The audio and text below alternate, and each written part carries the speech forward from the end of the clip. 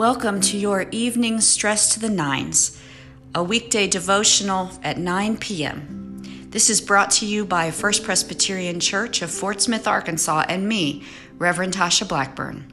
Welcome.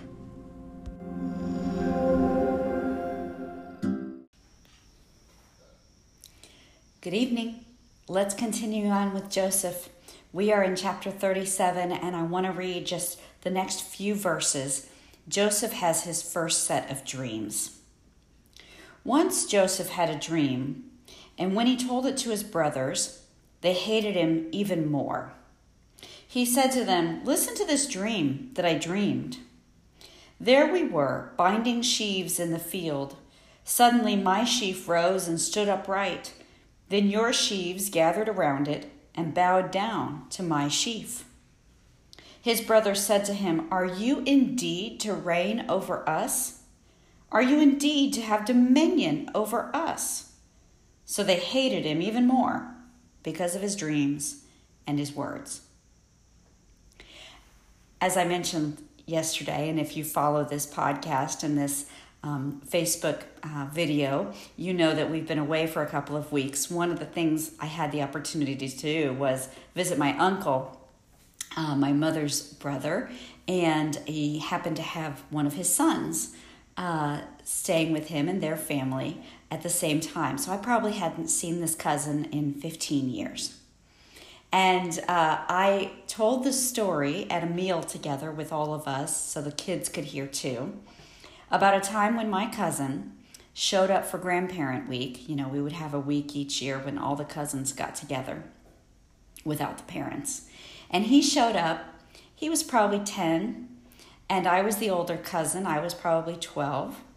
And he wore all black, and he strutted around the whole week, and he announced to all of us that he was either going to be the president of NASA or the president of the United States.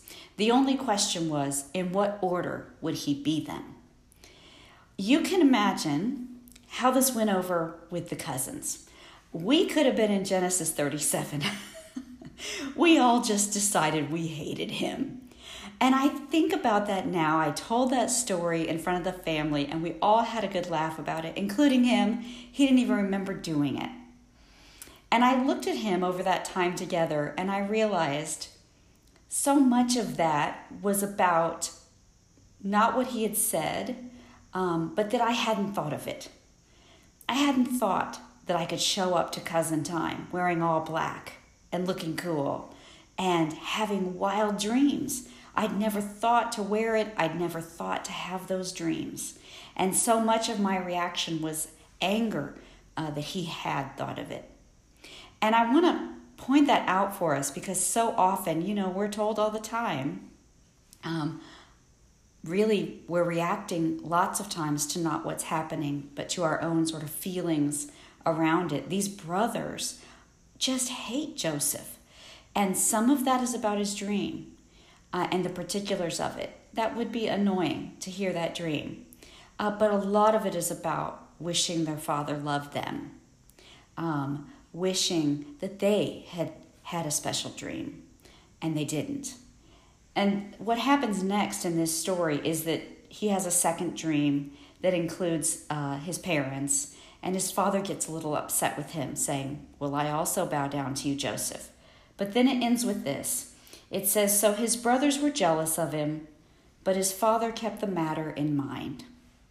And I think as we grow and age and we think about our own reactions to things in life, that seems like a pretty good phrase.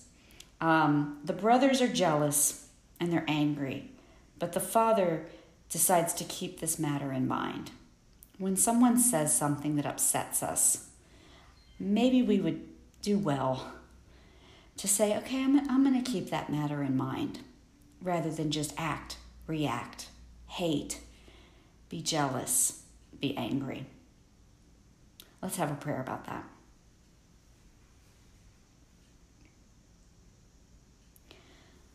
Lord, only you know all our stories. Only you know the times when we have been angry or hurt, jealous, upset.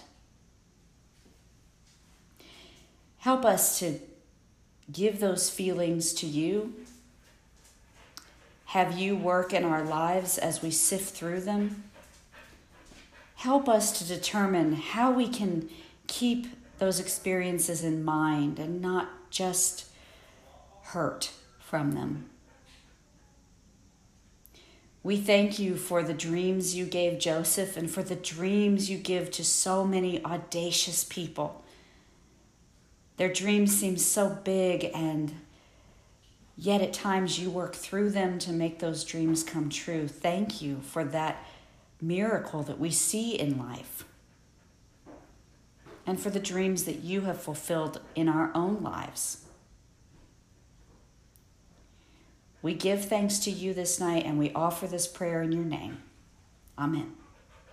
May the Lord bless you and keep you. May the Lord's face shine upon you and give you his peace now and forevermore. Amen.